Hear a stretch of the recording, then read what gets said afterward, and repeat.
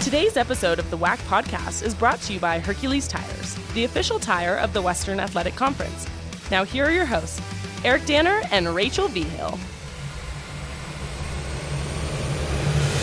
Welcome into the WAC podcast. Eric Danner, Rachel Vigil. Eric's in the studios and I'm at home, still doing the social distancing. We'll probably be doing it through the end of the year, I would guess. So Eric, you just got back from Dixie. How was it? Fantastic, Rachel. I was there for the WAC Women's Swimming Championships. Great job done by the folks at Dixie State, and a very good championship. I mean, our first championship of the year, and it's with one of our new schools, and they pulled it off fantastically, if that's a word. Northern Arizona, I guess to no surprise, is in first place after the swimming portion of the meet. They're the 7-time defending champions, but New Mexico State only 8.5 points behind the Lumberjacks, Rachel, and it will be decided this week. So again, with COVID and the social distancing, we have the women's swimming championships at Dixie State, men's swimming championships, which you will be at UNLV, and then the diving championships are at Northern Arizona. So 3 locations, and we're going to crown 2 champions, men's and women's, and Northern Arizona in very good shape to win their 8th straight, but we do have the diving section to deal with before we can do that. Yes, I'm excited to be heading out to Vegas for the men's swimming and swimming championships as well this week. So let's talk a little bit of basketball real quick, Eric, as we get started. UTRGV on Sunday night, had a very emotional night as they played Dallas Christian. Yeah, they won big, 116-51. Again, Dallas Christian, maybe not the strongest opponent, but I know UTRGV wanted to get a game in. They did have to cancel those games against Seattle U last week. With all the issues in Texas with the ice storms. And again, our thoughts and prayers go out to everyone in Texas that was dealing with that. And Seattle was also having their own weather issues as well. So they had to cancel those games, and they did get that game in Sunday night. And then, of course, Tuesday will be the funeral for head coach Lou Hill, who tragically passed away a few weeks ago. So I'm sure a lot of tears were shed during that game, Rachel, as they will be probably for the remainder of the season for some time, but I suppose sort of cathartic to be able to play a basketball game and play well. It is, they set a record for steals, and all the times we've talked with Coach Hill, always preach defense and a lot of intensity, and that's exactly how they played against Dallas Christian. And the athletic department at UTRGV did a fantastic job. They had a chair, they had t-shirts, they did a virtual game ball that they gave to the Hill family. They did so many things, and it was really put together extremely well. So hats off to them. And obviously our thoughts and prayers are still with the family and the players and everybody else who knew Coach Hill at UTRGV. But yeah, big win for the Vaqueros. And I know Chris Jans actually did a presser today, and he's trying to get UTRGV back on the schedule to hopefully play them before the WAC tournament. So eye out for that. The rest of the basketball, I know, Eric, you were doing all swimming, but let me tell you, this weekend was crazy when it came down to the basketball games. 3 split series this weekend, and we'll start off with GCU CBU first. GCU was undefeated in conference. They win the first game, lose the second game, which was a theme, as you mentioned, this past week. California Baptist, I mean, they can get it going, and they can play with anybody at any given time. So they beat GCU in that second matchup after losing a night one. It was 71-61. GCU won the first game, and then California Baptist bounces back, wins 65-62. It was a 9-game win streak going for Grand Canyon heading into that game. Now, they had been on a break since January 30th. Remember, they were going to play UTRGV in Edinburgh, and they had to go on pause for COVID. So they had quite a lengthy break in between series there. So they did play pretty well considering. And then speaking of playing well, they also had the player of the week. Asbjorn Midtgaard, he was an absolute stud, averaged a double-double this week, and he currently leads the nation in field goal percentage. Complete stud for the Lopes there. And I want to talk a little bit about CBU too. So in the second game, the game that they were able to pull off the win, in the final minutes, there were 14 points for the Lancers, and all of those but one shot came down to Ty Rowell. So he was going off. He was carrying the team on his back in the last couple of minutes. And yeah, the Lopes hadn't lost since December 22nd, including that break. So a long time, but I think it adds a little bit more of a competition level. It makes me a little bit more excited for WAC Vegas. Anybody can beat anybody. It is going to be a crazy tournament this year. It's going to be a lot of fun. And then also UVU and New Mexico State. What a series there. Utah Valley comes out the first night. They win against New Mexico State 69-66. I actually was able to catch the very end of that matchup after swimming that particular night. And then New Mexico State comes back the following day and wins 67-60. And this is the thing I know Coach Jans has been harping on. He wants his guys to be able to put two games together, but so far since they've been able to restart, we haven't quite seen the Aggies that we're used to, Rachel, and they have a few more weeks to put it together. And given the talent on the team, wouldn't be at all surprised if they do. And going back to what Jim Hayford, Seattle U men's basketball coach, said when we talked to him on the road to WAC Vegas, it's been really hard all across the nation for the teams on Friday night to win again on Saturday. So that's not something we're just seeing here in the WAC. That's something we're seeing all over the nation. So it's been fun, though, to watch. And then the Aggies will play at Tarleton this weekend. They're going to be our WAC spotlight on ESPN Plus this week. We're excited. It'll be the first time we've been to Tarleton, and they're excited to be hosting New Mexico State. They actually played in football this past week, Rachel, if you had an eye on that, as we'll be starting football this upcoming fall, and that'll be exciting. Of course, New Mexico State playing at the FBS level and Tarleton's at the FCS level, but you're going to have Billy Gillespie, the famous head coach of the Tarleton Texans, on the road to WAC Vegas this week. Excited to sit down and talk to him. I haven't talked to him since our preview day. Obviously, it seems like forever ago now. So excited to sit down and chat with him just about the past series and this upcoming one against New Mexico State as well. And we'll look at this past weekend too, with Texans and Dixie playing. Again, that other split series where the Texans were able to beat Dixie 77-59. And then Dixie came back and won 64-48. So two big wins for each team. My hat's off again to all of our schools with so many events going on. So I was at Dixie State for swimming. Those games were at Dixie as well. They also had softball. They had a softball tournament going on, as well as basketball. They had soccer. San Jose State was in town for soccer. University of Washington was in town for softball. So many things going on. So they are so spread out and managed to pull things off beautifully. But yeah, that first night, folks in Dixie were not at all happy about that result, because Tarleton stomped them pretty good in that first game, and then they came back, and as we mentioned, Coach John Jetkins does a great job, especially a lot of times in those second games. They're tough to beat two nights in a row. Yes, they were. All right, we're going to take a quick break, and then when we come back, we're going to be talking some women's hoops, and we already have a regular season championship. We'll be right back. We would like to thank our sponsors of the WAC podcast, Hercules Tires and Adidas. Now, back to Eric and Rachel. Welcome back to the WAC podcast. We're talking women's hoops now, and we already have a regular season champion, Eric.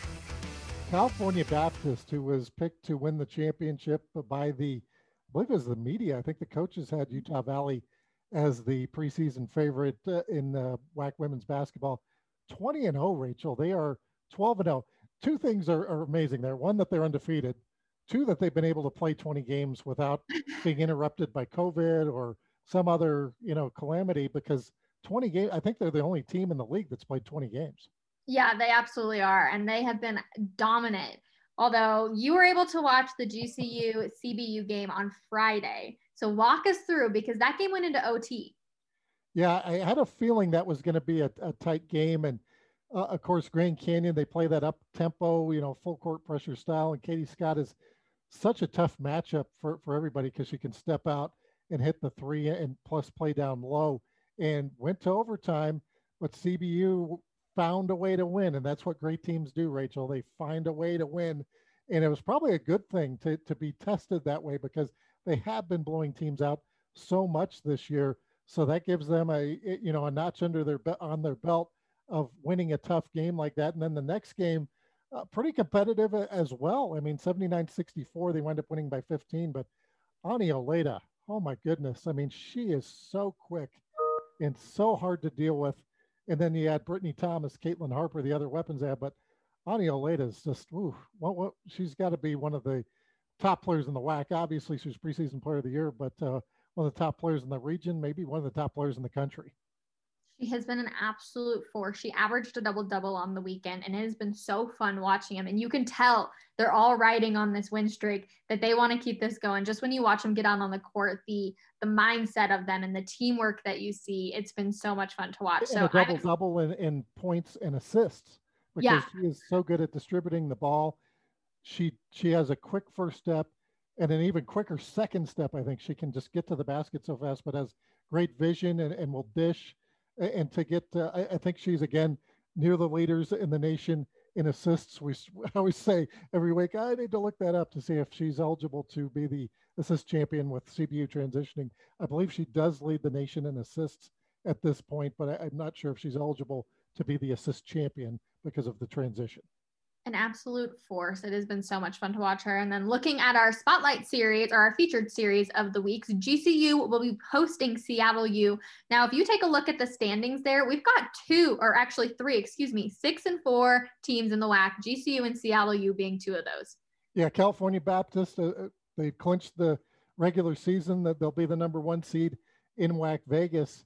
But yeah, there's 3 teams that are 6 and 4, and now we have Seattle U going down to Grand Canyon. And what a great job Susie Barcombe has done as they keep getting better and better as the season goes along. And this will have a lot to do with who's 2, 3, and 4 as we get to WAC Vegas. Yeah, absolutely. UVU being that other team that is 6 and 4 currently. So Seattle U this past weekend, they split with UTRGV. Same with NM State and Utah Valley. It's kind of weird, Eric. I know we say this all the time too, but we're so used to talking about New Mexico State sitting there dominating, and they're not even in the top 4 right now. It's interesting. It's kind of like last year where they had that where Gia Pack got injured and they were not in the top 4, but by the time they got to the tournament, they did win that first game before the tournament was canceled. And you wonder if it's kind of playing out the same way. Obviously, they don't have a player like Gia Pack coming back to the lineup, but it seems like they're kind of figuring things out. And don't discount, that they were in Phoenix for 2 months and didn't really get to play. That's all part of this too. Now everybody's been having to deal with their own issues, but it seems like New Mexico State might have had it, worse both on the men's and women's side, having to completely relocate. And then they're not even playing at home. They're playing, in El Paso at a very nice gym. I mean, I was looking at it and somebody was looking over my shoulder this past week. They're like, "Is that a high school gym? You got to be kidding me!" And yeah, it is. And hats off to all the folks at New Mexico State for figuring that out. But yeah, that's all part of this too. No real home games for them. And once we get to WAC Vegas, who knows what can happen. And they're used to having crowds no matter what at all of their games. So yeah, I'm sure it's hard for them not to kind of play off that energy of the people in the stands too. But let's also talk a little bit of baseball, Eric. It's still hard to believe that we're talking volleyball, softball, baseball, basketball, soccer, everything in the mix there. But baseball, GCU off to a fantastic start already. They take care of Missouri 3-1, and they get the hitter of the week and the pitcher of the week. So Ryland Zaborowski, what a great name that is. He's about 6'6", 215 pounds, batting in the 4-hole. If you have a chance to check out our WAC Top play this week, hits an absolute bomb. First game of the year, went over 400 feet was the measurement on it, and he absolutely crushed it. True freshman from the Phoenix area, and he's got a very interesting backstory as well. And he's our first hitter of the week, and they also get the pitcher of the week in Zach Barnes. So Grand Canyon off to a great start, kind of as you would figure. I mean, they've had a chance to play, practice baseball. The weather's always good in Phoenix, all that good stuff. So they did play very well against a Power 5 school and beat them pretty good. Looking at softball now, Seattle U, same record there with the Red Hawks. Seattle U, they go to they get Allie Choate as the hitter of the week. She hit 667, and they go 3-1 on the week. And then JC Hambrick of Grand Canyon, she picks up a couple wins as a pitcher. So yeah, we're off and running it in both of those sports as well. All right, now looking at soccer, women's soccer, New Mexico State's Shea O'Connor getting a hat trick against Chicago State. She did, and then they swept Chicago State, so they played a Saturday, Monday. They were playing in El Paso as well. They had a late start. It was an 8 p.m. start, and it had something to do. I know Chicago State, traveling to Texas, where New Mexico State now plays, which was having all the weather issues and everything like that. So they were able to get in 2 matches there. So New Mexico State. Those were their first matches of the year as well. So they get a couple of wins. And then also Romy Salvador of Grand Canyon, she picks up a couple of wins as the goalkeeper as the Lancers beat Dixie State twice this past week. Yeah, so California Baptist, not Grand Canyon. Oh, CBU there. You got the Lancers part right. I'm just here to, just in case. Also, though, men's soccer, we had a lot of good games going on this past weekend, I would say.